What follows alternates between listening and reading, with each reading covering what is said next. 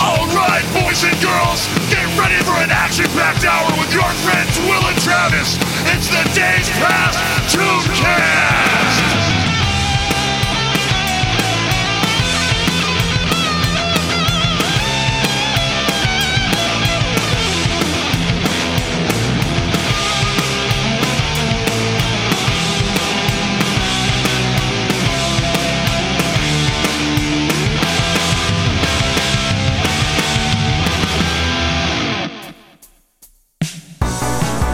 Everyone, welcome to the Days Past Tooncast. My name is Will. My name is Travis. And on this podcast, we have adult conversations about yesterday's animations. Little spice on that. Yeah, I like it.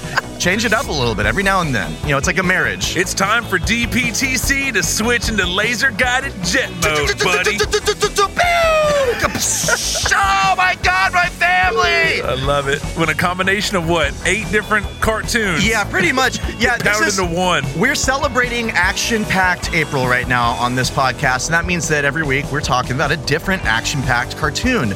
There's got to be guns. There's got to be men being just as beefcaked up, beefed out, or at very least owning and operating a machine of some kind, of any kind, really. Anything. Yeah, it's just people fighting, people flying, fast people driving. Mechanics. Yes.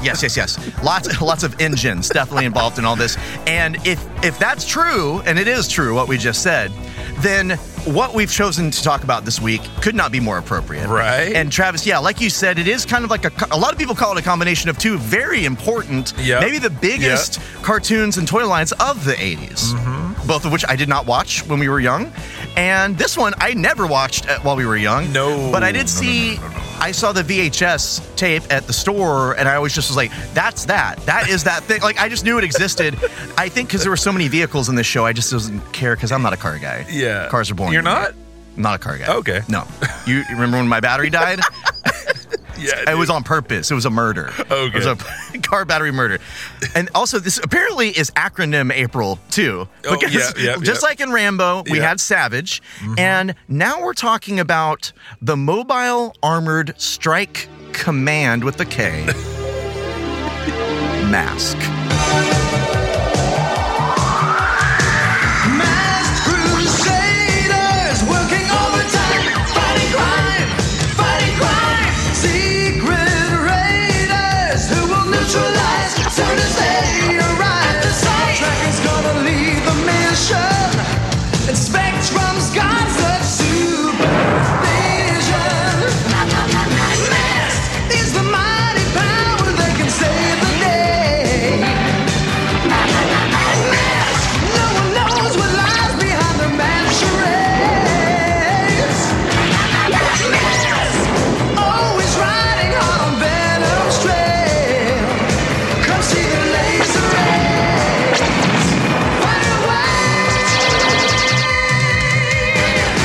Mask. That hits my top 5 theme songs. Absolutely. And when that's going to have to be a mini-sode too. Although apparently we both have one in common already.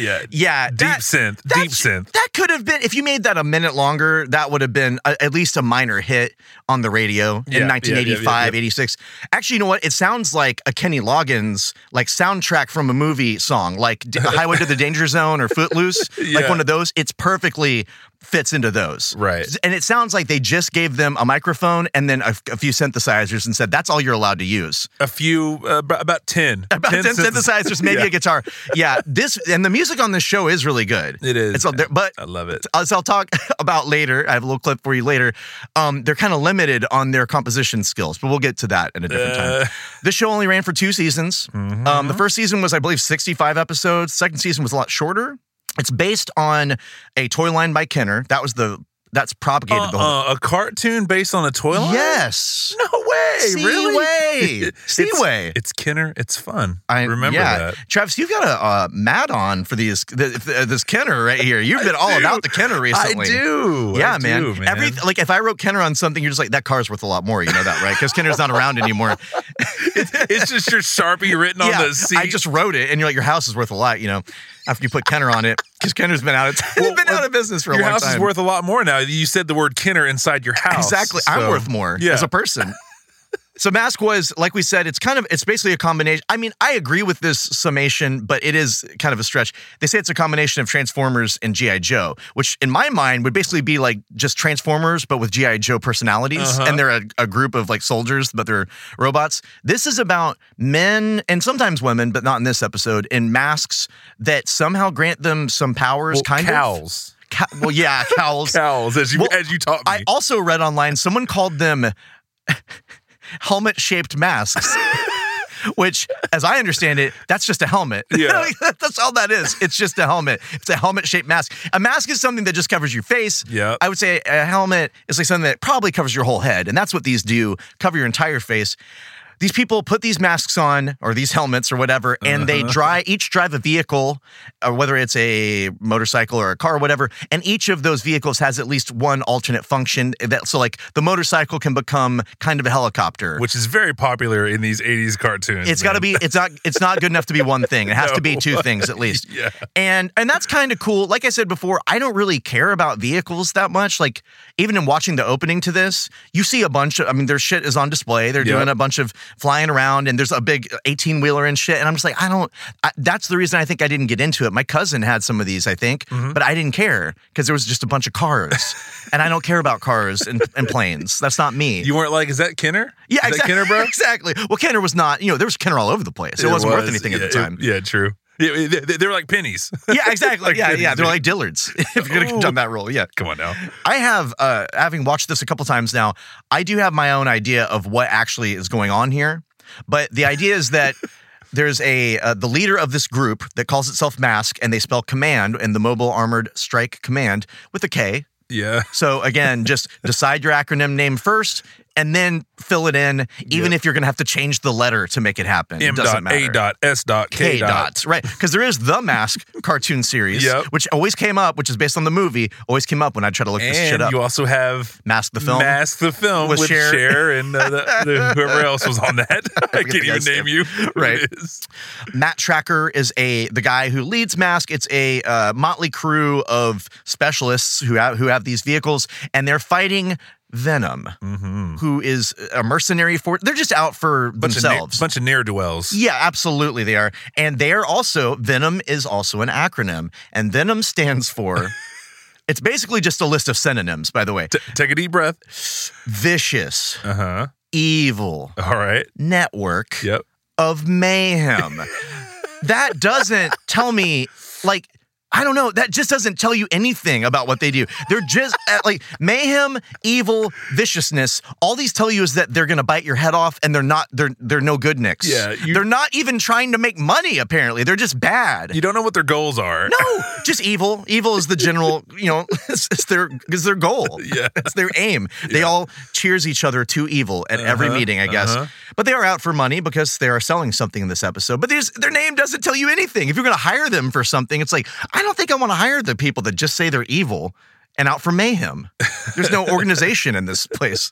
But that's the basic thing. So we got it's basically Cobra versus G.I. Joe at the end of the day. All right, that's all you need to know. All right, thanks, guys. Mostly. It is based on their toy line from Kenner. The toys launched the same year, and they ran until 88, which is 2 years longer than the cartoon ran. Right. Kenner was known for, amongst other things, they were the ones that had the Star Wars. Yes. As if you've watched the Netflix show, The Toys That Made Us, that's like their first episode, and that's a very big deal, kind of started a boom.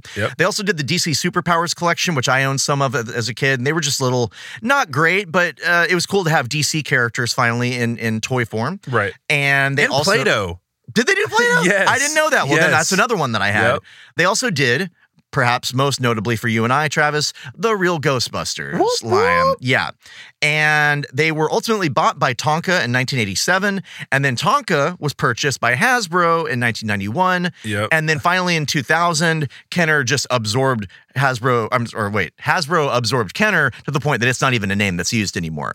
So bye-bye. And they shut that department down after they got hung up with a bunch of Phantom Menace toys. That's right. Yes. That pretty much sunk them. Go watch the Star Wars episode. You'll find out about what happened to Kenner. Yeah, it's basically like their funeral. Yep. Is that episode.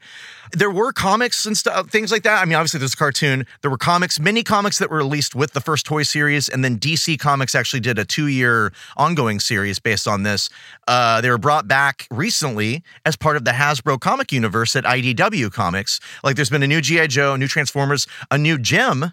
Oh, that I read part of, and it was really good. The ultimate revisit. It's really a very good comic, very well done, I think. Yeah. And then this is one of them. And then in the 2010s, they crossed all these different properties over. They honestly were looking to do that with their movies too, because they're looking to retool all this stuff and put them together in the same universe. But sadly, recently, I think in 2017, they said Mask is on the shelf as far as that's concerned. There's shelf in that bad boy. I mean, I can in the see tins, it. I can totally see it working. I don't know why. I mean, I'm sure there's any number of reasons with movies that things don't get made or happen. But they even had 3 video games in 1987, starting in 1987, all for home computer. They all look like shit. So don't even bother. I would say the second season turned into a racing season.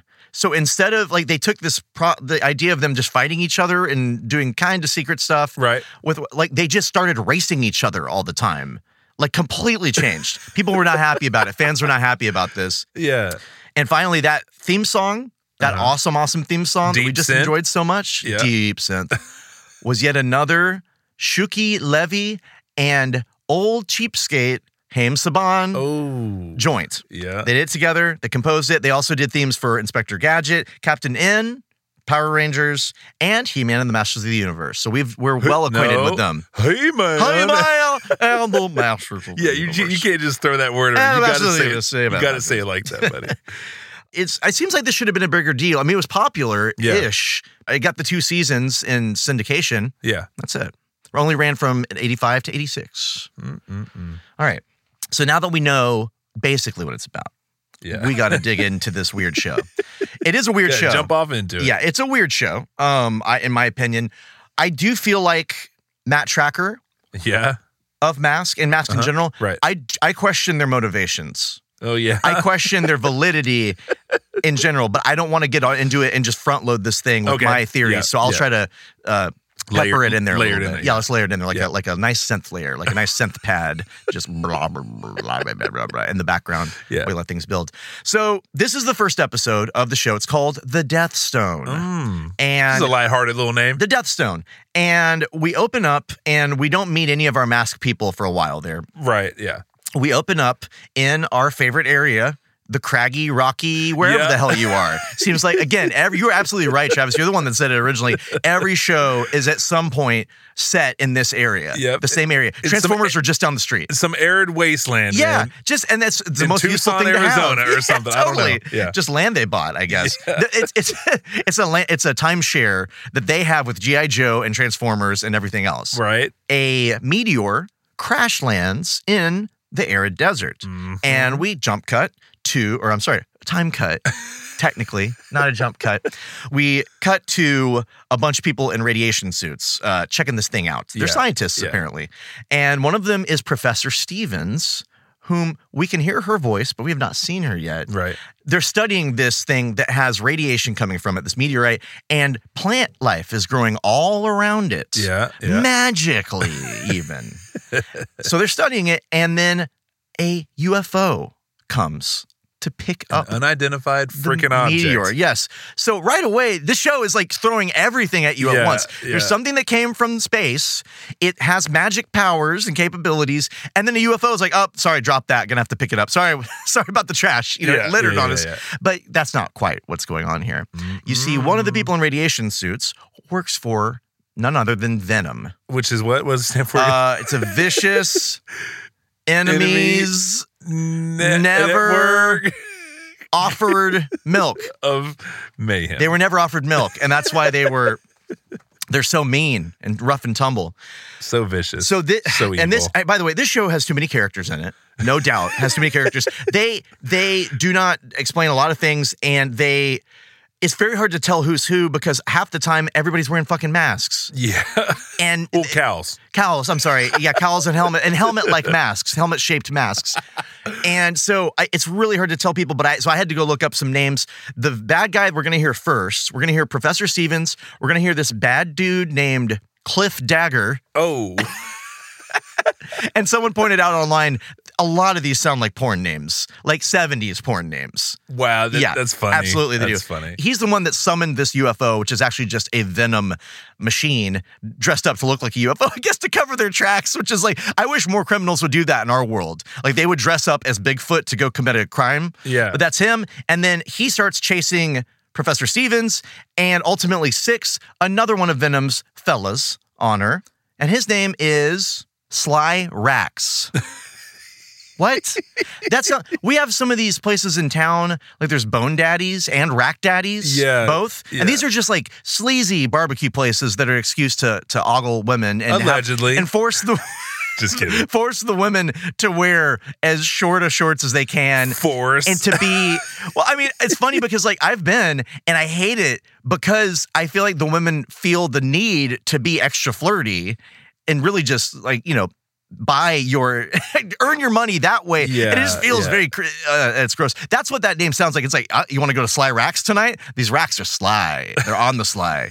They'll meet you out in back. There's a bunch of daddy issues here. Well, and so Sly Rax is another, really, we've only got 3 members of Venom in this. And so that's thankfully not too many to keep up there. Sly Rax is going to be the one that chases after her. Yeah. Listen closely to these voices. This is the level of voice acting that we're dealing with in this show. Remain 100 feet from the crater. The meteor is extremely radioactive. The crater. Proof at last of a life-giving meteor. Now we'll be able to save more lives faster than ever before using its radioactive energy. Oh no! The meteor is gone! Oh yes, and you've seen way too much. You got company coming, Rax. No sweat. You can clean up when the party's over. No one could survive that crash. Too bad. She was a good driver. But not a good diver. Jack Nicholson? Was that you, sir? Either Jack Nicholson or Christian Slater. Yeah. One of the two. At the time, not Christian Slater. He was too young at the time. Yeah. So, oh man. Yeah. So the one that sounds like Christian Slater, that's Sly Rax. And the one that sounds like an idiot, that one is Cliff Dagger. He sounds like one of the characters from Cops, one of the bad guys from Cops that we dealt with before. C.O.P.S. Yes. Yeah. Our first Jack Renem show. Okay. Professor Steve, none of these are particularly sounding good, but man, does Professor Stevens sound fucking stiff. Yeah. Like just over enunciating, and then, oh no, the comet is gone. Crater. It's the crater. And a lot of the characters, at least on the side of Mask, they end up sounding like they're on Quaaludes. They're just so flat and just not energetic about things. Professor Stevens talks about this meteor like she theorized already about the existence of an alien meteor, apparently, that gives life. She's like, finally, I'm proven right. I found this thing that I just fucking made up. It's true, actually. Like, it's just like science in this world either is way advanced or she's a fucking quack. Yeah. I don't know what it is. But apparently she was right. But why would it help to do this through radiation? I mean, it seems, and we're going to find out, it also has the power to kill. Yeah. That's why it's the Death Stone. Ooh. Should be the Life Death Stone. Stone of Death. Stones of Death coming at you. But it just, I don't know, it's such a crazy thing. But she acts like it's just like, finally, I will be vindicated. And finally, we found one. But it's also the craziest thing that's ever happened on Earth, as far as I'm concerned. But they don't react to it that way. It's more like, finally, they give it to us. I'm finding one. Sorry. So, by the way, Cliff Dagger. Cliff Dagger. Cliff Dagger. I read it as Cliff Dagger. Like it's a Cliff Dagger. You need to operate this Cliff Dagger to climb it's a dagger you stab into the side of the cliff to climb, but it's actually Cliff Dagger. Yeah. When you finally see his face, he's wearing a beret. That's the sign of an evil man, as we know from Rambo. An evil skilled man. Absolutely. And he's wearing an eye patch. Oof. But it's not an eye patch. It's like an eye belt because there's no circle that goes over the eye or anything like that. It's just like, it's honestly just looks like part of the beret thing, like a strap, and then it just dangles over his eye. So I don't even know if he has a bad eye. You know what that means with the eye patch, right? What does it mean? His depth perception is off. That's what it means. Well, no, I mean, he's an idiot. I don't think they give him guns. So, I don't think it matters with him, probably. Yeah. But you're right. Mm-hmm. We learned this with Gripper. Yes. From Rambo. Now, these guys are pretty evil. They attempt and think that they're successful in killing this woman, because they're shooting like lasers at her and chasing her in a Jeep and whatever the hell the other guy's driving. And she goes over this cliff into the water, and not only are they talking about her, how she's dead, they assume, but then he makes a joke about it. So these guys are just fucking cold-hearted killers. Absolutely. This is going to have to come out early, I guess, in this episode. There's a slight addendum to the Toon Sins that we talked about in our Evil episode. Tell me about this. Okay, what you got, buddy? So, Toon Sin. Toon Sin! Toon Sin! Toon Sin! Toon Sin! If someone that you're chasing appears to be dead, but you don't see the body, don't assume that they're dead.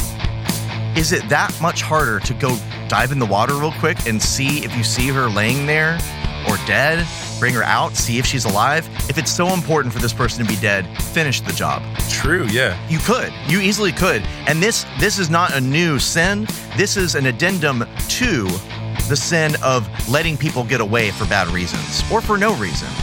This is the same thing. You're just letting them get away and saying, basically, these guys let her get away because they didn't want to have to get wet that day, in my opinion. And that's just not good enough for Venom.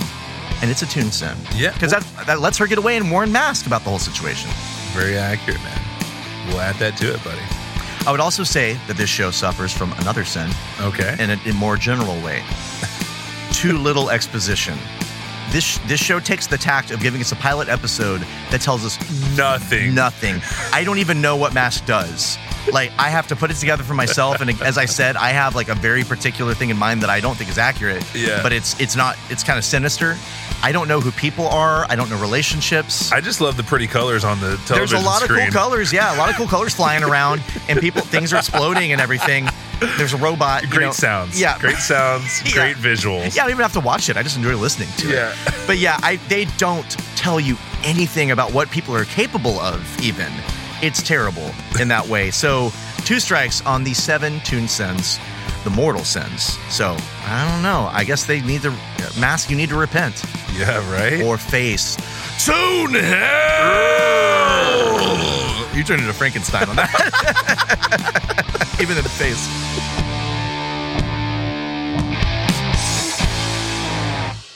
Okay, but like we're saying, that allows Professor Stevens to be rescued. How? I guess we'll find out. Because we cut to the palatial Tracker estate. Yep. Where Matt Tracker, the aforementioned Matt Tracker. Her captor. Yes. Travis, tell me about, because we watched this together the other day, and then tell me about what happens a little bit in this scene and your impression of it, please. My impression is it zooms up on her in a bed, and she gets out of it, and he's just on his keyboard typing away directly in front of her, man. And it definitely looks like he is her captor, man. It's creepy. It's real creepy. Yeah, he's. I think when we first see, we see the mansion. It's an estate. It's a huge place. Like, it's a compound, if anything. And that fits in with my idea of Matt Tracker. Yeah. He's reading a book while she's asleep. He's in front of his computer console. Okay. He's reading a book. God knows what book. Never mentions it. But she just wakes up and he's just reading a book very creepily. And we're going to listen to a little bit of this scene. Just imagine everybody is drugged. But he's so calm. It's creepy. And she's so calm. She's probably been, narcotized? Drugged. Hello, Professor Stevens. Feeling better? Where am I? In my home, Professor Stevens. Some of my friends found you unconscious in a ravine. Who are you? My name is Tracker. Matt Tracker. Analysis?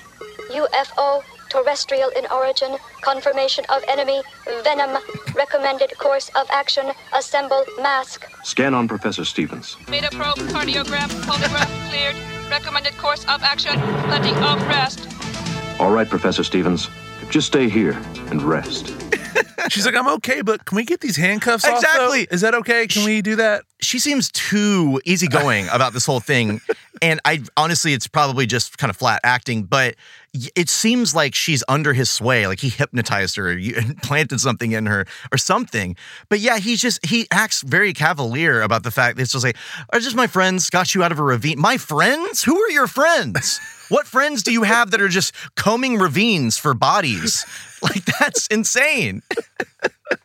Is it the mask guys? I don't think they're doing that. They're too busy with their own lives, as we'll find out. So they're not doing that. He has another team of people that do the dirtier work for Matt Tracker. With cadaver dogs? They're just going after... Absolutely. Matt Tracker, by the way, looks just like Captain America, just like Steve Rogers without the costume. He is just an Aryan beauty, if I've ever seen one, for sure. Also looks just like Duke. He does look like Duke, yeah, absolutely. Now, I don't trust him like I do those men. Also, his head is entirely too small for his body. Yeah. He's one of those guys that worked out too much and his head never caught up, I guess. Yeah. Or no, he was spayed before at an early age, and that's why his head's smaller.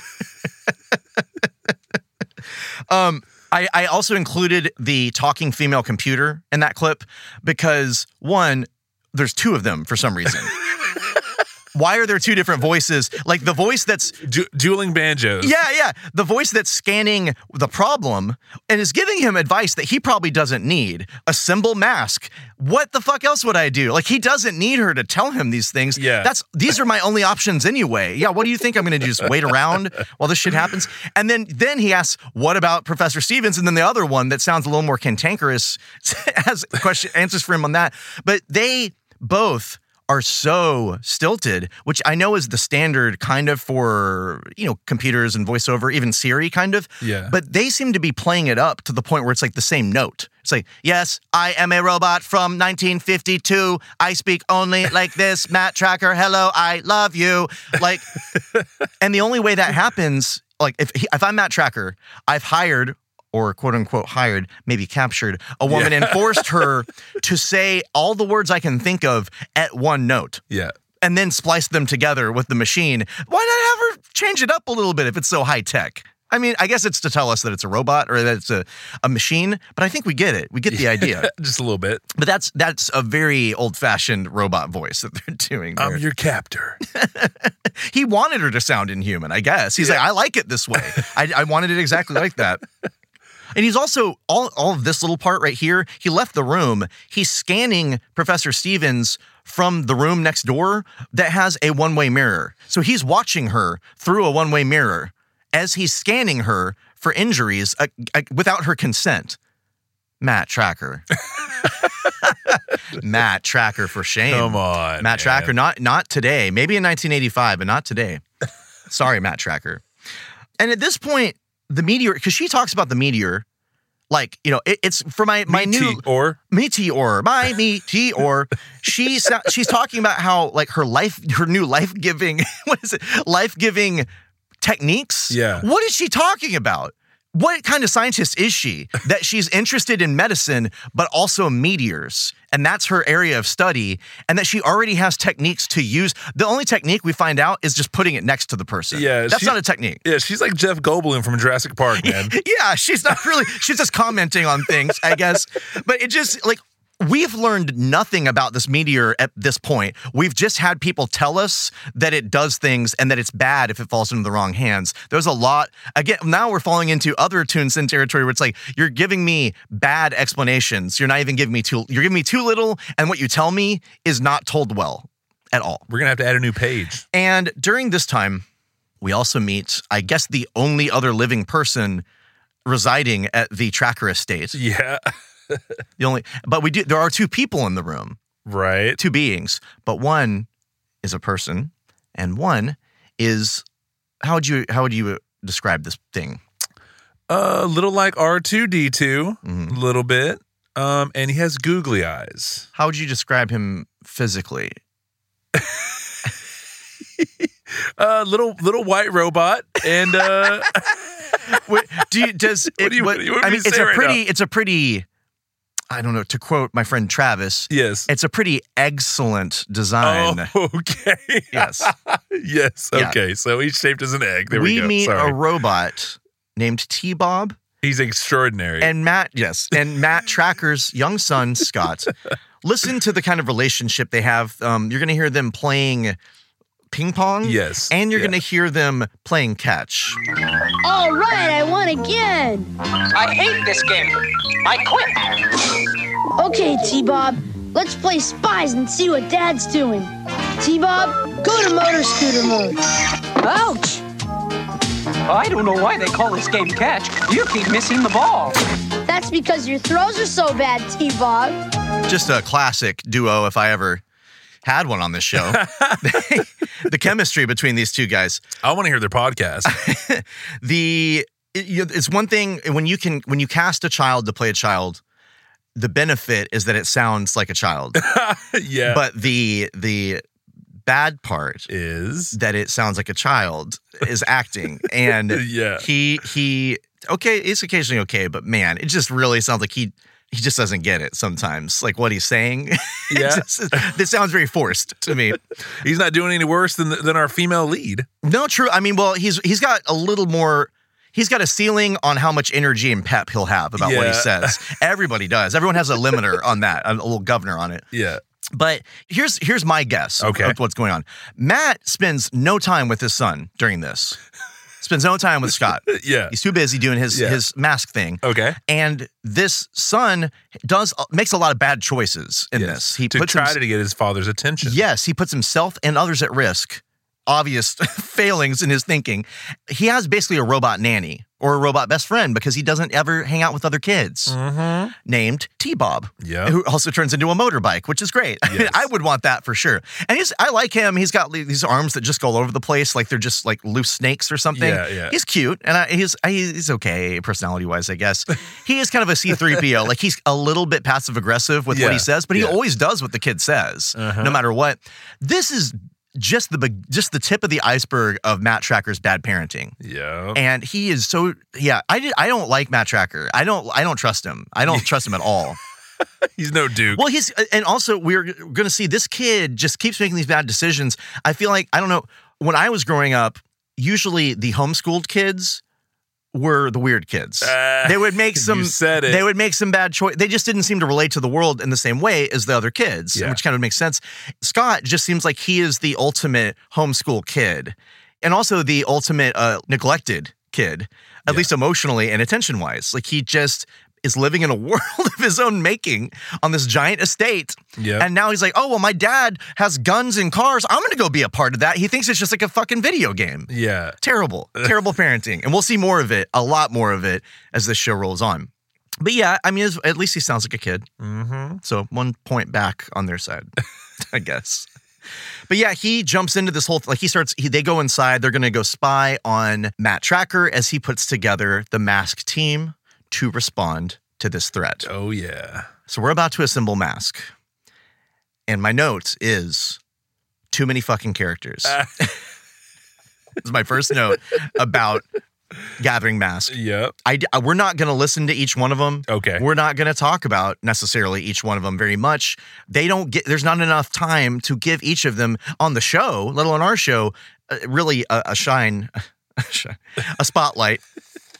But Matt Tracker puts out the call for his best people, he says.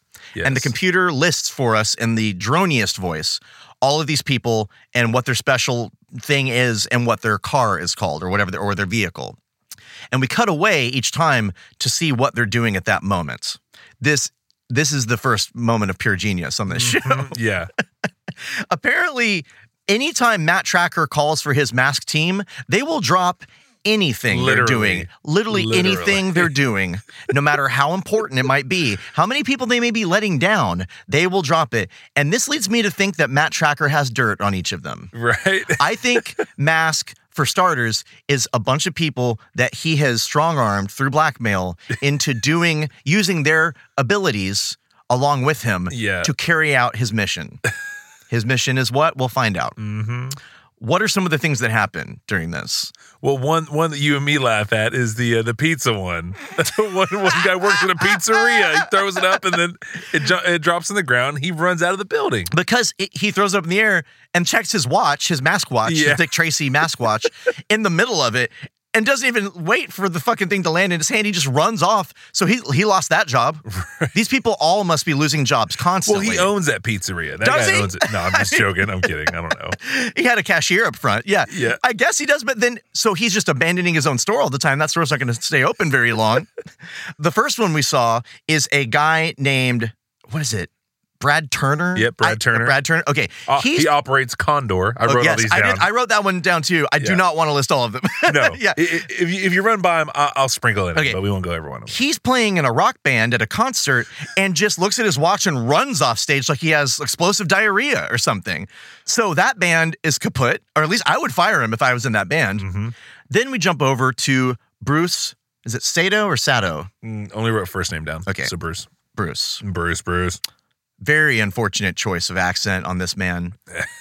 He is offensive. He is more offensive, I think, than some of what we heard in the Avengers versus Sin Kong episode. Oh. Some of the Asian accents over there. Well, and also the stereotype. It's pretty bad. That set the bar pretty high. Yeah, well, this guy, it's not just his accent. It's also the fact that when we see him, he's an engineer who's sitting at home drawing blueprints surrounded by robots that he's designed. So maybe he designed T-Bob, but the fact that he talks the way he does and he designs robots all day long, I don't know. That's unless he was eating with chopsticks at the time. I don't know how much more Asian they could try to make him, except for this. Matt, this is Bruce. Regarding the spacecraft, if a fish flies, look not for a fish, but a bird inside. There he goes again, Matt. Not making any sense. Makes plenty of sense, buddy. Venom obviously used their helicopter inside a phony UFO shell. Way to go, Bruce. There goes that fella from the Orient again, talking like Confucius. Like they give him, it's like the magical Oriental man thing that they give him, where it's like he has wisdom to share with us. We must listen to him. It comes to him genetically. Snatch the computer chip from my hand. Exactly. Young tracker. And what he says, it's not like he couldn't have said it just straight up. Hey, don't you think maybe they just made it look like a UFO? He's not a magical, like, ancient man. He's just a guy in his 30s or 20s, an MIT student, seemingly, who just for some reason talks like Confucius. I don't understand. I mean, I know what they're trying to do. They're trying to tell us that he's Asian, but that's so not okay. I mean, I think it's great. But when he says they're so dumb.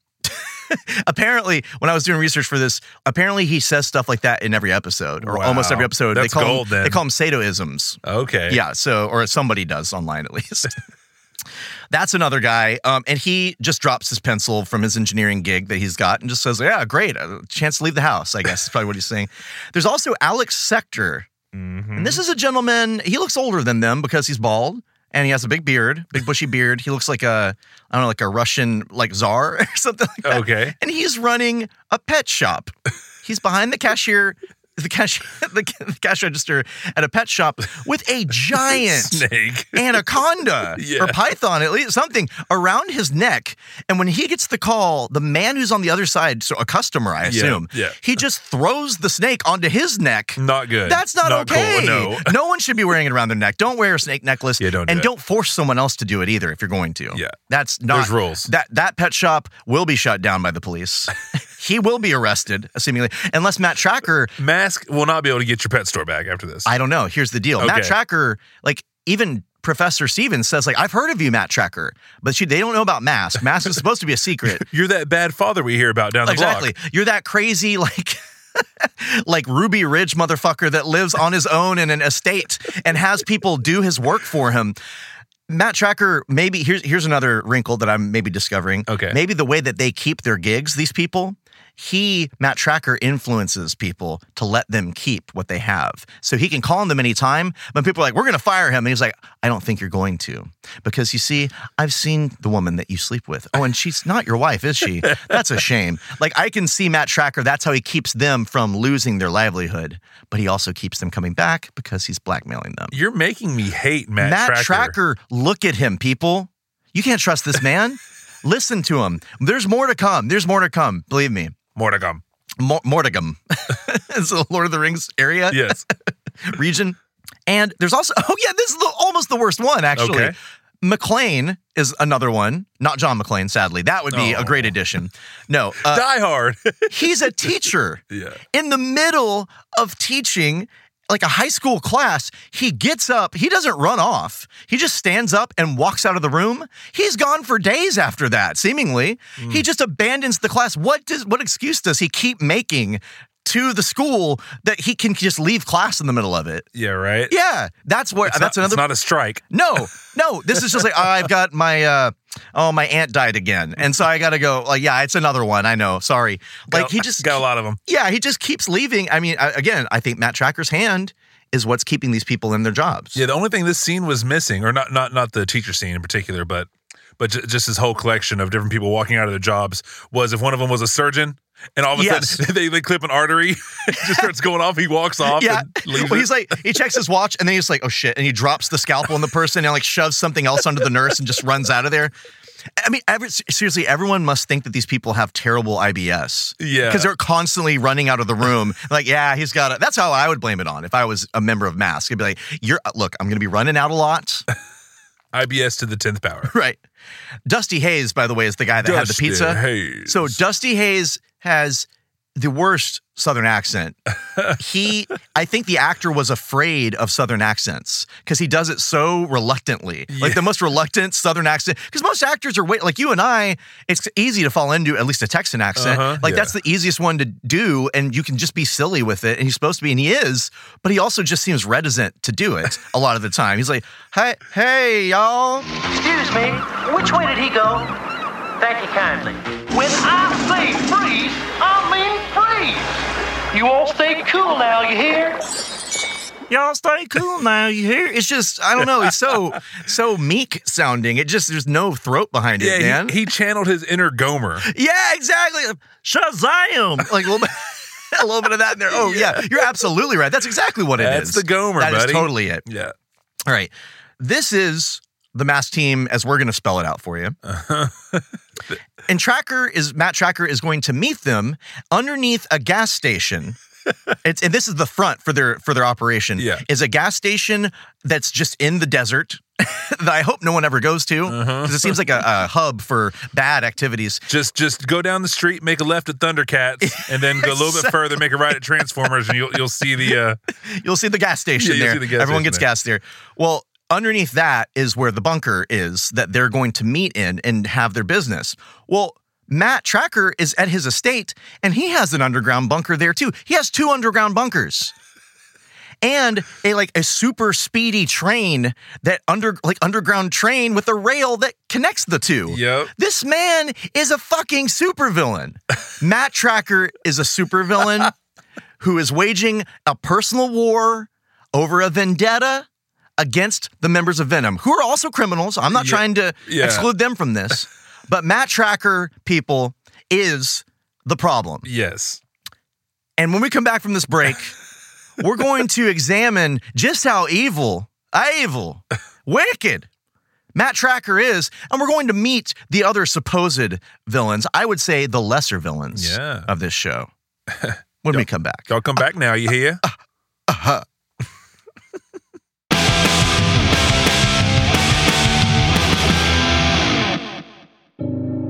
Nature of the Beast. Discover the ugly truths and dark secrets of true crime, the paranormal, the occult, and conspiracy. Join your guides for weekly episodes and face the true nature of the beast.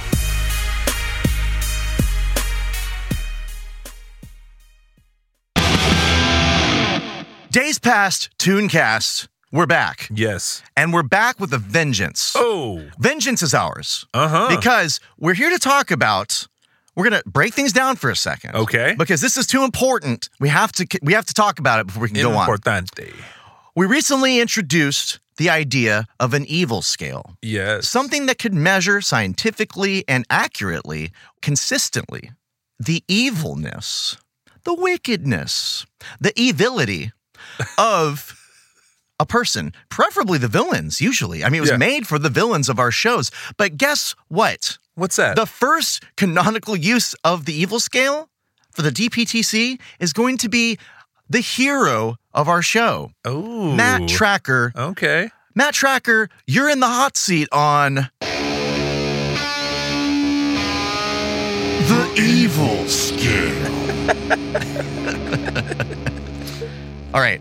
Now, just as promised, we've documented the evil scale. Yes. And we have up to 24 points. But not excluding. Up to... What does that mean? Isn't it up to and including? I don't know. Up to and not excluding the things I'll list. Yes. Yes. I am meaning to list the things I'm listing. I'm not excluding them. I just never get to say that. I just You like said throwing it out there. recently. I know, but in my normal life. I never in get my to say normal it. life. Get anything else you don't usually say out right now. Let's go. Flim Flam. Thank you. Dingleberry.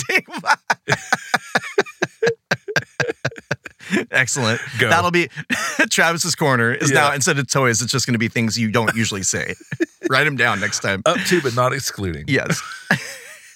So, all right. So we're not going to list the whole evil scale for you because that would take too long. So let's talk about Matt Tracker. Okay. Matt Tracker. Oh, buddy. Just the mattiest Piece of all of work. trackers. Piece of work, this guy. So as stated prior, Yes. Tracker has 2 underground bunkers. High-tech bunkers with surveillance equipment. Yep. That is one of our Yes, it evil is. scale points. Yes. Absolutely it is. So we're going to give him 1 point. But that's not going to be the last point he gets. Doing slow math over here. Yeah, we're not going to do that every time. Okay. That's going to take also too long. I would argue that he has henchmen because he orders the mask people around. He does. He just like Skeletor in the first episode of He-Man just called on those evil warriors and made them come to him. These people came running because he's the one that pays the piper. He's the one that pays the bucks, you know? He says, hey, I need your help. And they're like, yeah. I mean, I would argue that he has henchmen in Mask. Okay. And I would argue that he uses them as his private militia that he funds with his money. His dirty money. His dirty gas Probably station blood money. money. Yeah, gas station money. Okay, so that's another point for old Matt. You hear the chalk sound? Yeah. 2? Oh, hold on, I made a bad tally. Hold on, I need to redo it. Okay, this is one of the earliest ones. In fact, this is the first one on the list, and you brought it up. Okay. If you wear a mask, helmet, hood, or hat. Or cowl. Yeah, or cowl. Yeah, that should be added to the list. Yeah, if you cover your face, generally. Yeah. I would almost, I'm not going to do it right now, but I would almost argue that the more of your head and face that is covered, the more evil you are.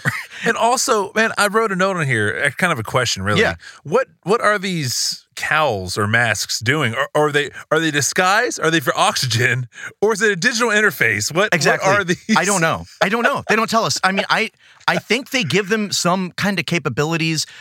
My guess was that it does allow them to interface with their vehicle. And obviously, they can communicate with each other. Yeah. But you don't have to wear a mask to do that. I'm communicating with you right now. It's true. I don't even need the microphone to do it. You are wearing a mask right now. But I don't you don't need it. You don't I don't need need it, is the point. Up to, but not excluding. Masks. Mask. So I don't know. I wish I did because they're really ugly. Like they're not attractive characters at all. Mm-hmm. And it makes it really hard to tell them apart. Like I said, Yeah. you would basically have to learn color schemes. They look scary in them, honestly. We only know who Bruce is at all times.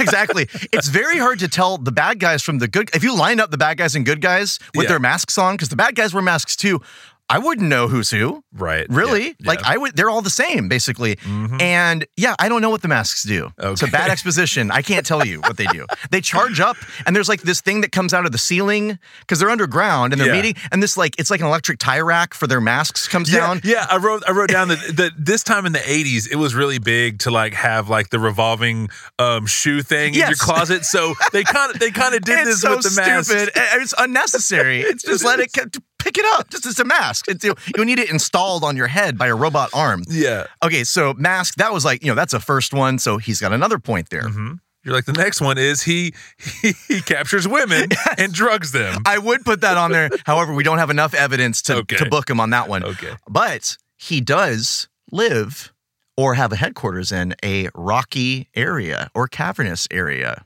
Doesn't he? Doesn't he? He does. Yeah, doesn't he? Matt Tracker. Strike 4. If this was baseball, you'd be out. Lucky you. Or are you? Yeah. And these two are arguable. Okay. But I would like to put them forth. Yeah, put them forth. My understanding, this is not covered at all in the show. We don't know shit about anything on this show. I believe that we don't know S about D. Yeah, I don't know. Exactly. Well, acronyms. We're doing this now. Yeah. Apparently the origin behind what's going on here is that Matt Tracker had a younger brother who's a teenager, and they worked on the masks together. Oh. And then Miles Mayhem killed his brother and stole half of the masks. Why he didn't steal more, I don't know. I guess he couldn't fit them all under his coat or whatever. These masks that we just don't know what they do. These masks that are just so important, apparently. So you have that. He killed his brother. Yeah. So this is like George Bush and the Iraq War. It's like, you tried to kill my father, I'm going to come after your country. To me, this is just, Matt Tracker is just taking revenge. And I understand his anger about his brother. But your nods are so... I can't do nothing but this nod. You're just nodding into it. back and forth. I'm into it. I'm digging it. Keep going. His brother was killed by Miles Mayhem, who we haven't even met as far as the show's concerned yet. He's the leader of Venom. Yeah. And so I think he's pretty much carrying out a private war with a private militia. Yep. There's no government involvement here at all. And I think everything they're doing is illegal. For Vendetta.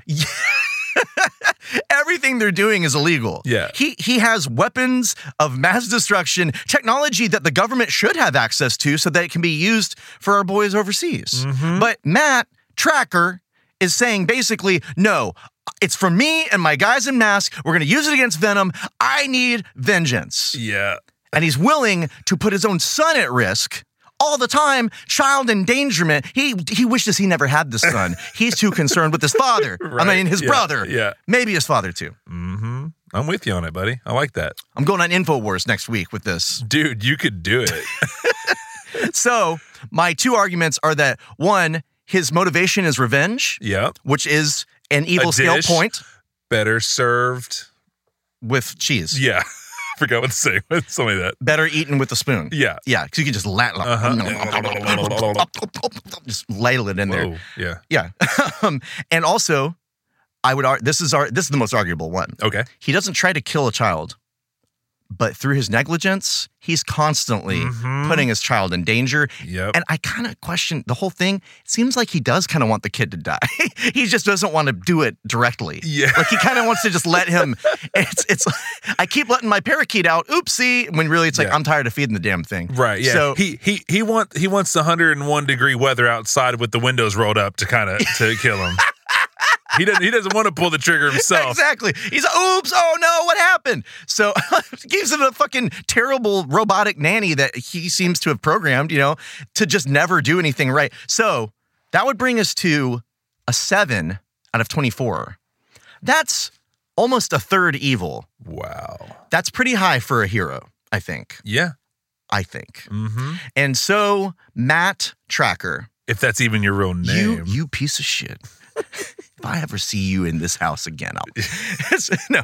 I just wanted to really bring attention to that because Matt Tracker has no redeeming qualities as far as I'm concerned. He seems creepy. He seems too calm. He's too good looking. Yeah. His head's very small. He has an army at his disposal, and he shares none of his wonderful technology with anybody. Yeah. He wants it all for himself. And I do feel like that if Venom wasn't a part of the picture, if he wasn't aiming everything at them, then we would have another Ruby Ridge on our hands. Man. And God only knows what would happen when the government goes up against this man's guns. Yeah. By the way, you asked about the masks? Yes. Yeah, there does seem to be a secrecy element of all this because he says, and by the way, as always, this is all top secret. What do you mean? You're doing this you're wearing masks about half the time and you're always driving the same cars, always flying the same vehicles. So the government must know at least that the same people are always fighting in public with giant weapons and things. Somebody must know what's going on here. And these masks come off with the ease of a Halloween costume. All the time. You just take them off. Yeah. You don't need a robot to put it on for you. Masks is so hard to say. It is. Masks. You have to really hit it and slow it down. I got fat tongue over here. This is really hard for me to say, man. This whole secrecy thing is such bullcorn. That's good. Permission to use that in my personal life. Thank you. Of course. Yeah, man. It's just, it's so bullshit. Bullcorn. Bullcorn. he wants the secrecy because what he's doing is illegal. Why would you hide your identity? I mean, you could argue maybe that Venom would come after some of them if they had their identities, but they already know that Matt Trakker is in charge of Mask. So at very least, he's already at risk. So I think they're just hiding from the authorities. They don't want people to know who they are. Yeah. Yeah. This can't continue. Don't support vigilante justice. Don't do it. Don't. That's another point. Okay. So, Matt Trakker, 7 out of 24 points on the evil scale.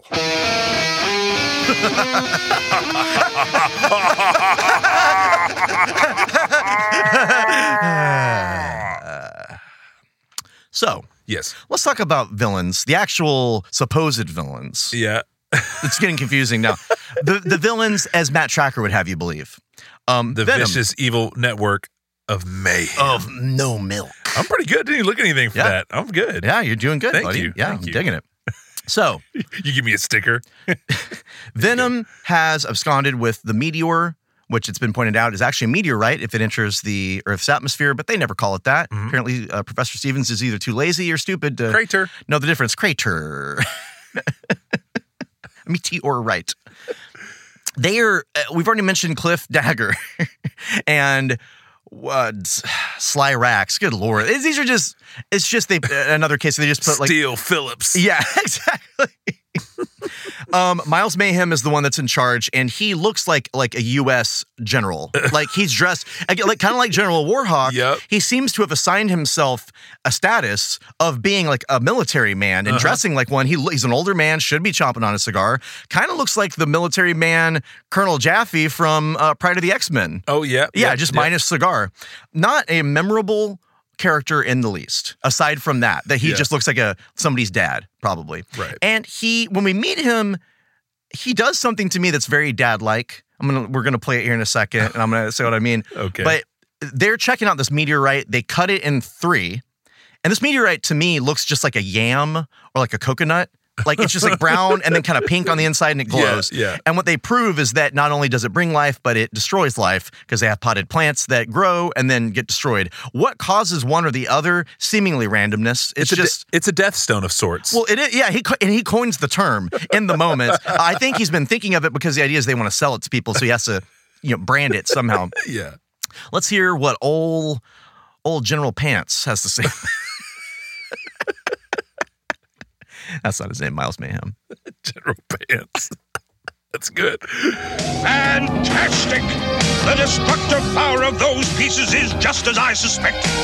Here is a list of the countries that would love to buy the greatest weapon on Earth. Tell them the bidding starts at $50 million for a piece of the Death Stone.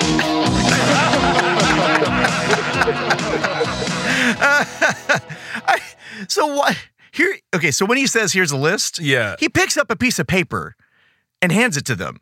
This is to me like he has a dot matrix printer and a brand new PC in 1985, and he typed it up, and I'm sure he picked and hunted for those keys and wrote like that happens sometimes. And he wrote like 3 countries on it probably, and just was like, here's a list of the countries that would like to buy the greatest weapon known to man. What the hell are you talking about? Why would that be like? And now what?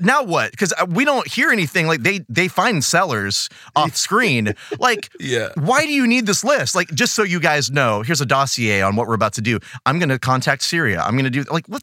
It's so weird. But he seems like such a dad who just got a new toy, and you're like, yeah, you misspelled a bunch of shit on here, and you're using weird fonts and all these things.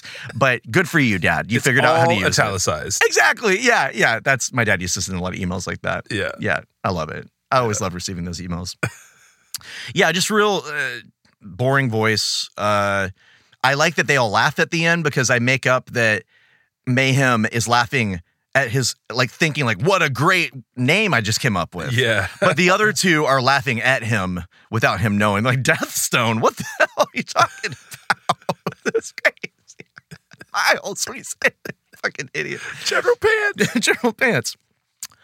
Now, this is when Mask finally gets to roll out. Oh. And they do roll out. Indeed, they are just... and right before that, we get to see them, like, having their their briefing before they head out. And it is just further proof that this is all creepy as shit. Right. Like they're in an underground bunker. They get shoved through 3 different layers of earth. Yeah, and they're all like, they're just a bunch of men under the ground surrounded by technology with masks on. This is the Illuminati. This is the Knights Templar right here. This is what it actually looks like. They're all like, at least one of them is very powerful and wealthy. Right. And they all have these things. They're not sharing it with the world. They're hoarding their goods. Yeah. Insanity. Okay, but apparently there are heroes, quote unquote. They roll out. And again, like, I'm just so bored by cars, dude. I don't care if you're driving an 18-wheeler. I don't even know what the 18-wheeler does except that it has guns on it. Does it do anything else? I don't know. I don't think it does. It's big and has that's guns. Cool. That's cool, but it's just as boring to me. Yeah, same here, man. And they are using basically the radiation that comes from the meteorite. They're tracking it from a satellite. So that Matt Tracker put in the sky. So Matt Tracker has his own satellite surveillance on the fucking planet. People, open your eyes, people. And they're tracking it through that, and they find, and we get to see that the meteorite has been divided up into pieces, and it's in just the most plain trucks ever. And that Venom is overseeing, and they're going to, I guess, watch them get to their locations and go sell these things. It's your normal delivery truck. It is. It's like putting H-bombs on Walmart trucks. Like, that's what they've done, is these giant or these crazy weapons, which are just little meteorites, I guess. It's just very weird, but they're going to head them off at the pass, and they're going to stop all this business. Yes. Little does anyone know that Scott Tracker and T-Bob, old T-Bob, TB, they're just in the back of the pickup truck? Yeah, that's what it has to be. It's the bed of the truck. Okay. They're just in the back of this truck that is going into battle and is easily going 100 miles per hour. You're not even supposed to go over 30 if someone's just in the back, just, loose without a seatbelt or anything. Right. This kid's already in terrible danger and gets thrown from the truck at this speed. Like, there's a battle, there's a war going on, and this kid gets thrown. He's fine. He should have been killed or at least disabled for life from this thing. You think T-Bob was designed to put him in danger?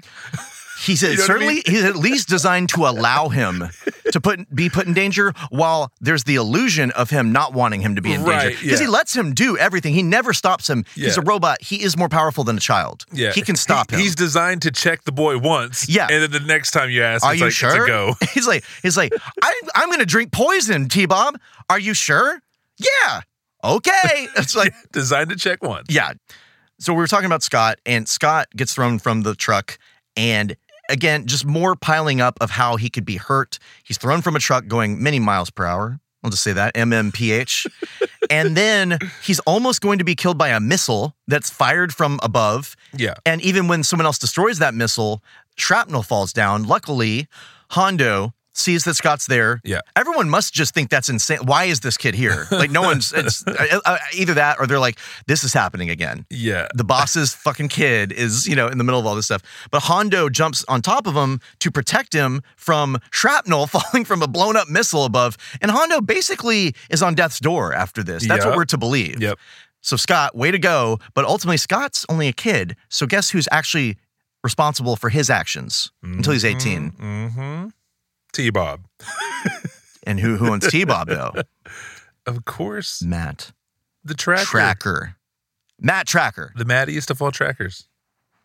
See if it sticks. Try to see if it sticks. In the middle of all this, this big battle, I think Hondo fires a tire before he gets almost killed. Okay. He fires a tire with spikes on it at somebody. That's his weapon, apparently.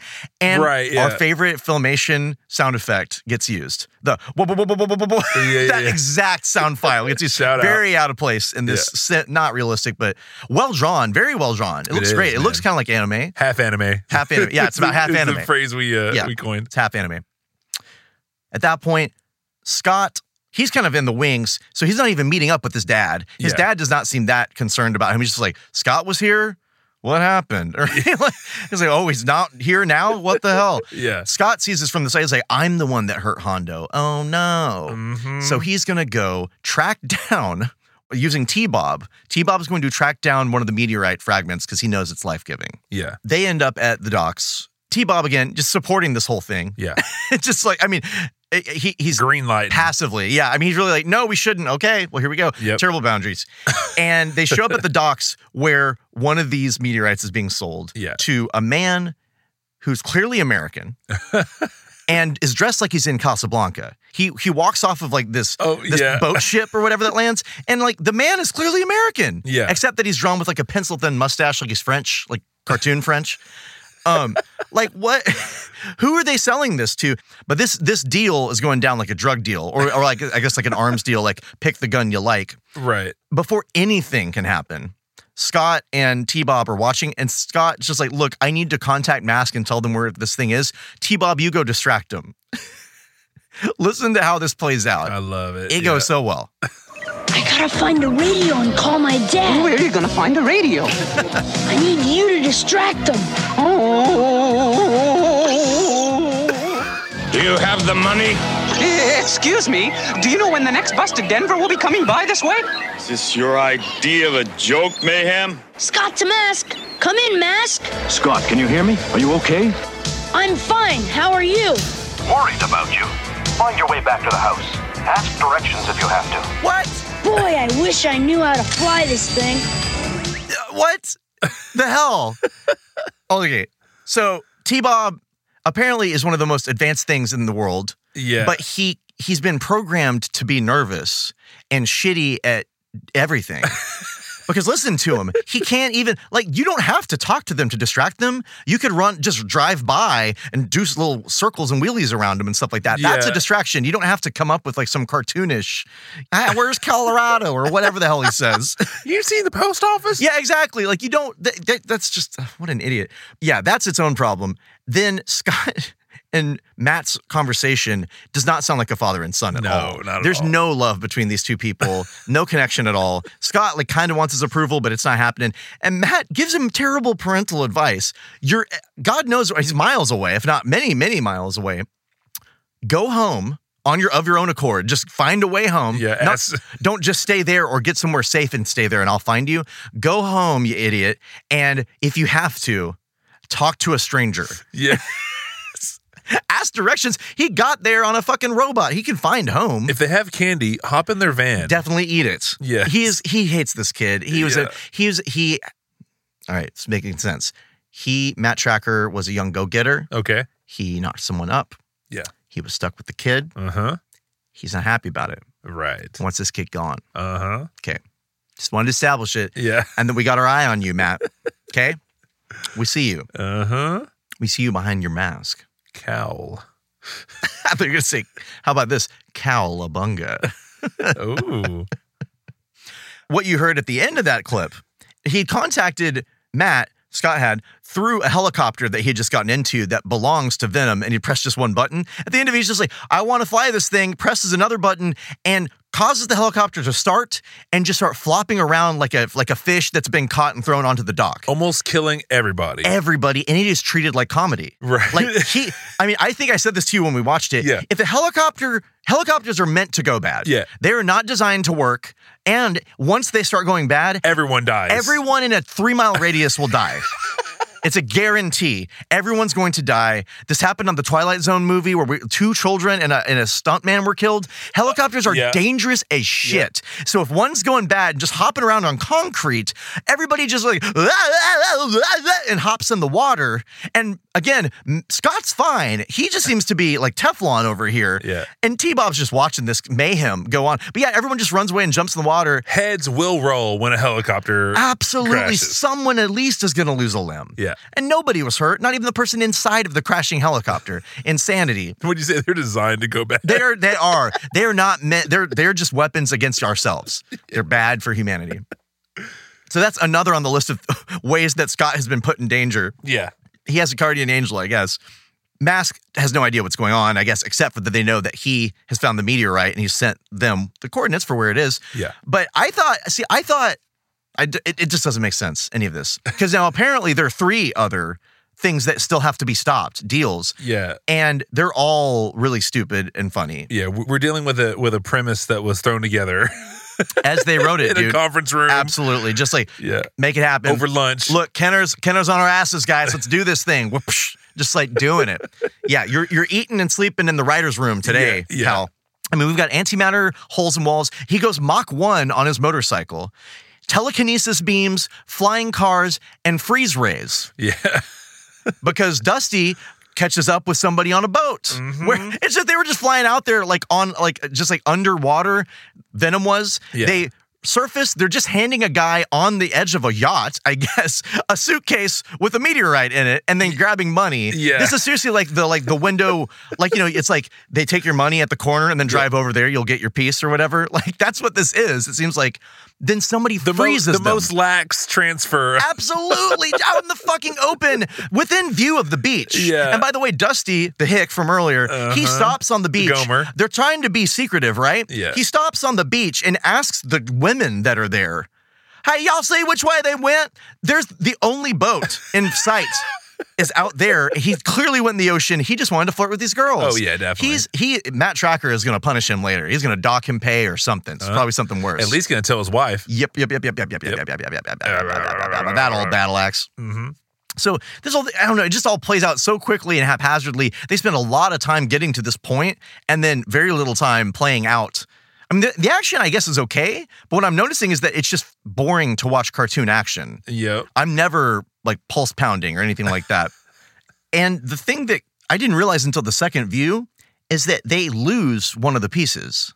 They managed to get a few of them, but Matt Tracker is trying to stop a plane or whatever at the end, and when he comes home to the HQ, they're like, you got the meteorite piece, right? He's like, no, I failed.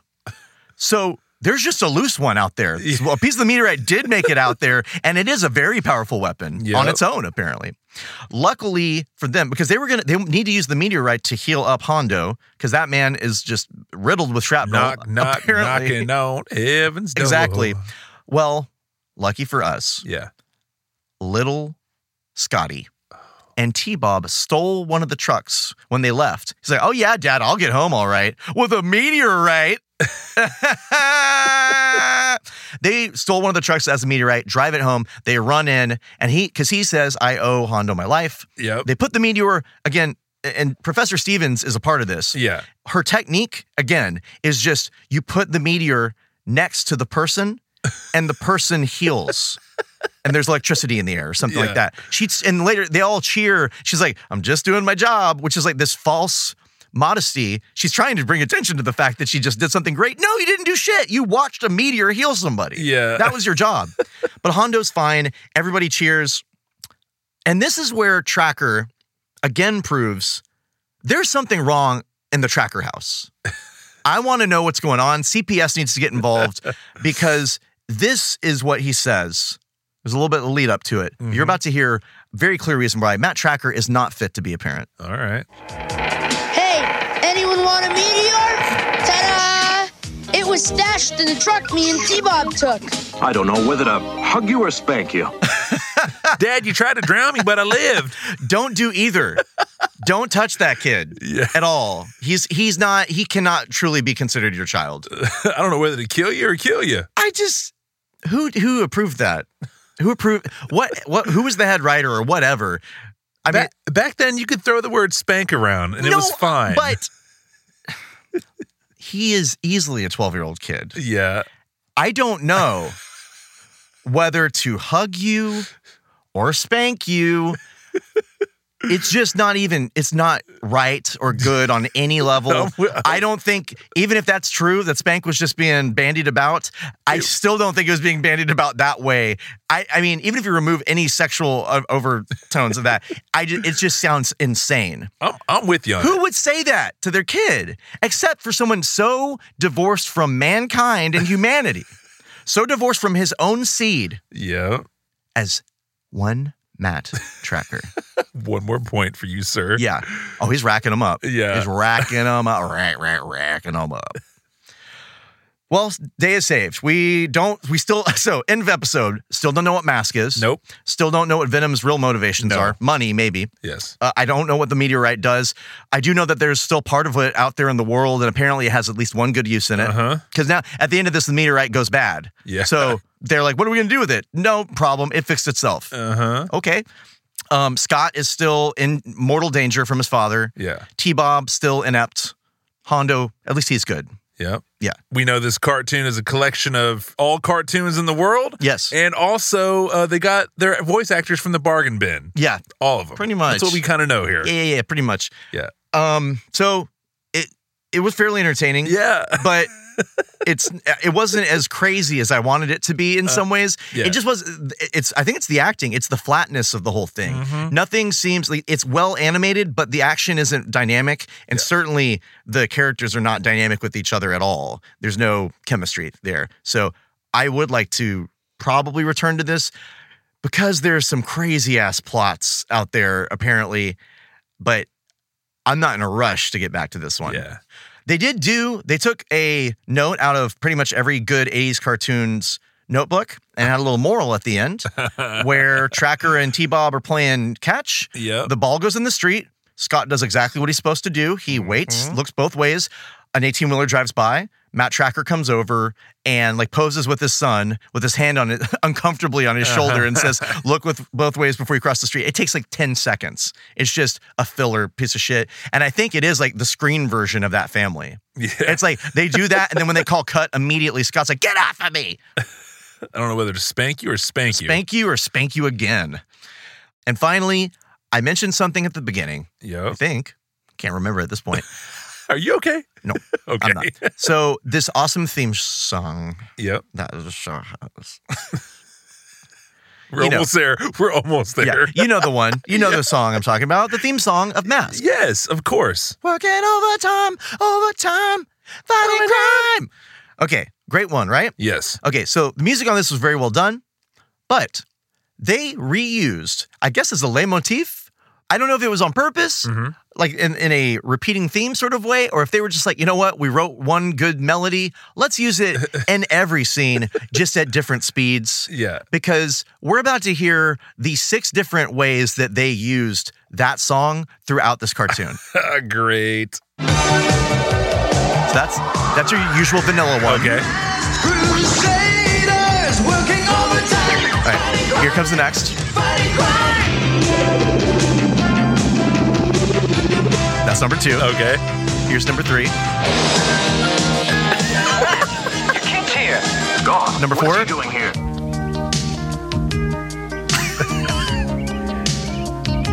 Number 5. Oh, they made it minor. Number 6. Like company.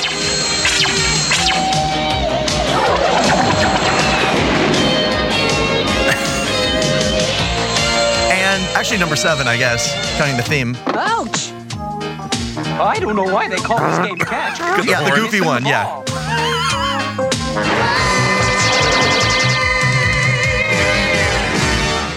Wow. I mean, I really think it might just be laziness. Yeah. On Haim Saban's part. He's probably like, look, I wrote one melody. You paid me for it. I'm just going to do it again. Dun, dun, dun, dun, dun. Just over and over and over again. That was good, man. Thank you. I just couldn't believe they did it that many times. Like, I get it, reusing it occasionally and working into other things, but that, well. Cast, guess what? I have 2 cast members to talk about. Okay. So many of the people, I could not, it's like question marks, cast member not doing any other thing.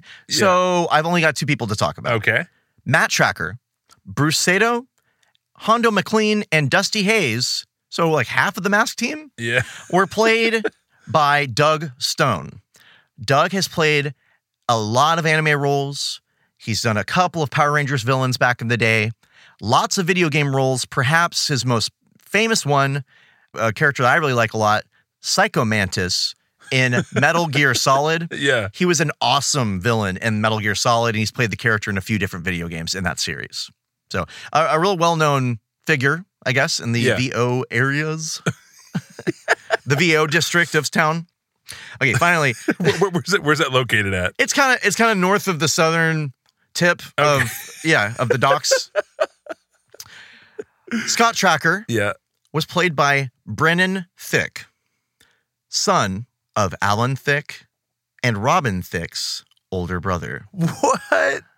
Dirt bikes!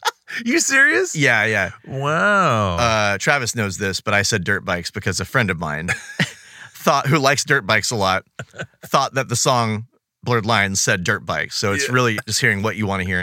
Yeah, dude. Apparently so. Brendan Thicke, son of Alan Thicke. Rest in peace. Older bro of Robin Thicke. Yeah, I keep forgetting he passed because he seems so healthy all the time. Right. He also, his only other thing I could find was he also played Dennis the Menace on the 1986 animated series. That's a big deal because I watched that as a kid. Okay. It's big because I watched it. Yeah. Yeah. Did it raise you? No. I was raised by my parents, Travis. Oh. Two people who existed in the world. Human beings with blood and thoughts and brains. You were not a latchkey kid. Gotcha. Mm-hmm. Okay. That's it. That's all your cast. That's all you get. Boom to boom, boom to boom, boom, boom. So Travis, have you mashed together a bunch of Transformers and G.I. Joes for me to hear you talk about and listen to and guess at? Yes, sir. All right, let's mash them up. Shall we? Better check your watch. Because it's time for Travis's Tooncast Toy Corner. I still like the laugh in it. Ha! How you doing, Will? I'm pretty good. I kind of feel like Matt Tracker came through and trackered me because I'm a little tired right now. Well, man, I'll keep it short and sweet here. So it's Kenner, it's fun. Like we talked about earlier, man. I got 3. It sounds like you would say that like if you're trying to sell the company, like, it's Kenner. It's fun. It's fun. Like it's Kenner. It's fun. Do it. It's fun. And you and me have also taken a few field trips recently to a couple of toy stores in the area. Mm-hmm. And vintage toy stores. Yes. One in particular, Dallas Vintage Toys. Yes. I found their website, and cool. I found a couple of their items because they have quite a few mask items. Yes. So I'm going to pick 3 here. And you're going to try to guess. Okay. So let me just look up their website real quick. Yeah. Let me pull it up, Travis. All right, man. So first one is a 1987 Kenner Europe version of Mask Racing Series. It's a Buzzard. It's the Buzzard car. Buzzards are not highly thought of in the avian community. Oh, and AFA rating of an 80. And if you don't know what AFA stands for, it is Action Figure Authority rating of an 80. So if you have a guess on this, I would like to hear it, please, sir. Package? Pristinely all packaged. These I'm going to give it to you or a PP rating. Are they sealed like in the glass casing? Yes. Okay. Especially if I ever give you an AFA, it's for sure sealed. Okay. Brother. Well, stop giving me AFAs. I don't like the way you're AFAing me right now. You've already AFA'd me enough today. Okay, so it's a Buzzard car. Yes. It's the worst of the birds car. Okay. Yeah, they're like Thunderbird, awesome. Yeah. And then we're down to like Eagle, Phantom. Okay, I'm going to guess $195. No, sir. You can get this for $599.99. Yes. I forget everything was so expensive there. Right. Well, that and the AFA. Yeah, well, that's what I mean. 80 to 85, man. Chunk that bad boy up. Get chunky with it. It's like Hungry Man soup, but for toys. All right, Will. Next up is a 1987 Kenner Mask Series playset. It's a pit stop catapult with an AFA rating of an 85. So it's a play set. Yes. Mm-hmm. Yep. Can you describe it a little bit to me? Looks like it comes with one action figure, and it says pit stop catapult on it. So I'm sure it's just a little action play set. You know, probably your standard catapult. I don't know. So best I got for you. You shouldn't be a salesman. I shouldn't. I'm like, so what comes on your burger? You know, it's your pretty typical typical burger. It's like there's meat. I figured there's probably some bread on there. Your typical burger stuff. I gave you a little bit. You didn't. I said you came with an action figure. That's the only new information you gave me. It's your standard catapult. All you did is take the other words. I did this right here and repeat them. Yeah, and just move your hand around to give me nothing. $500. $299.99. Why is that worth less than a vehicle? It's because no one can describe what it is. Apparently not. All right, man. At least one person can. Last but not least, I took a picture of this. Okay. It is a 1986 Kenner Mask combination of T-Bob and Scott. Remember, I took a picture of the loose ones? Yeah, This is a pristine package one. Okay, so they came together. Yes. Okay, can you ride him? Can you ride T-Bob? Because I love the way he does that in the cartoon. Yeah. I would really love to have a buddy I could just ride around like that. Oh, yeah? Yeah. Why are you looking at me like that? What are you doing? Well, I mean, like, what's your leg strength and endurance like? All right, man. This has an AFA rating of 85. What Okay. you got, buddy? And you saw these, so I don't have to describe too much. Yeah, I know what they are. Okay.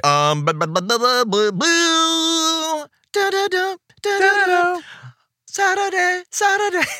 Let's say you're gonna make it $300. All right. Well, close, but no cigar. You can get this for $249.99. Damn it. That's as close as I got. Yeah.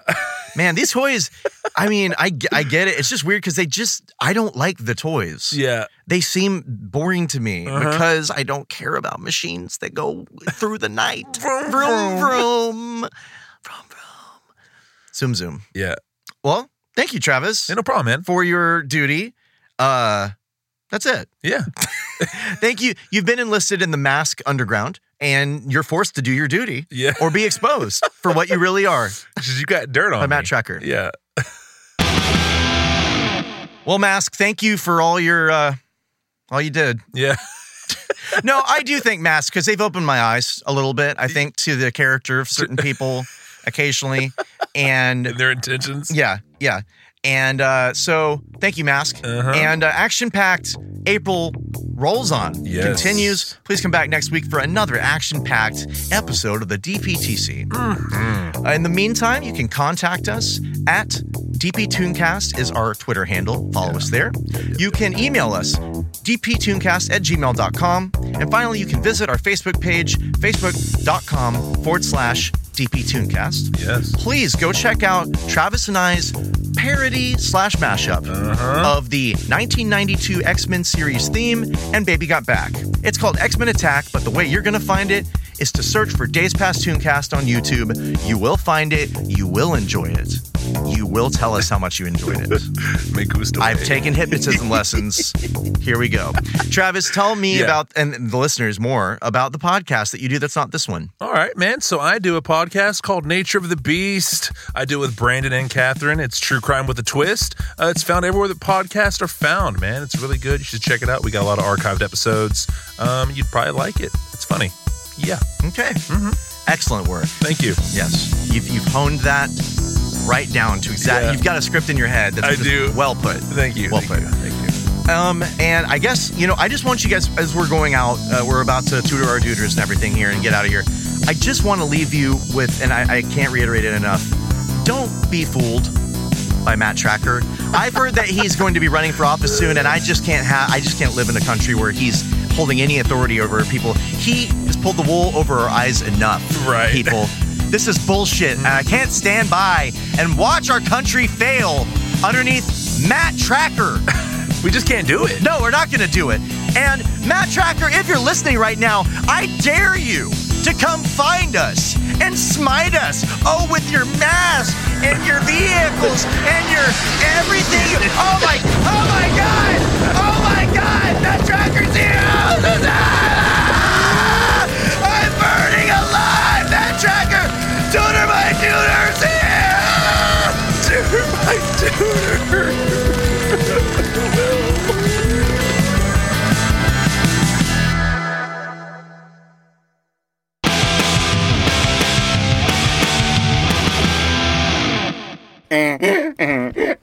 Clown boobs. That's what they sound like.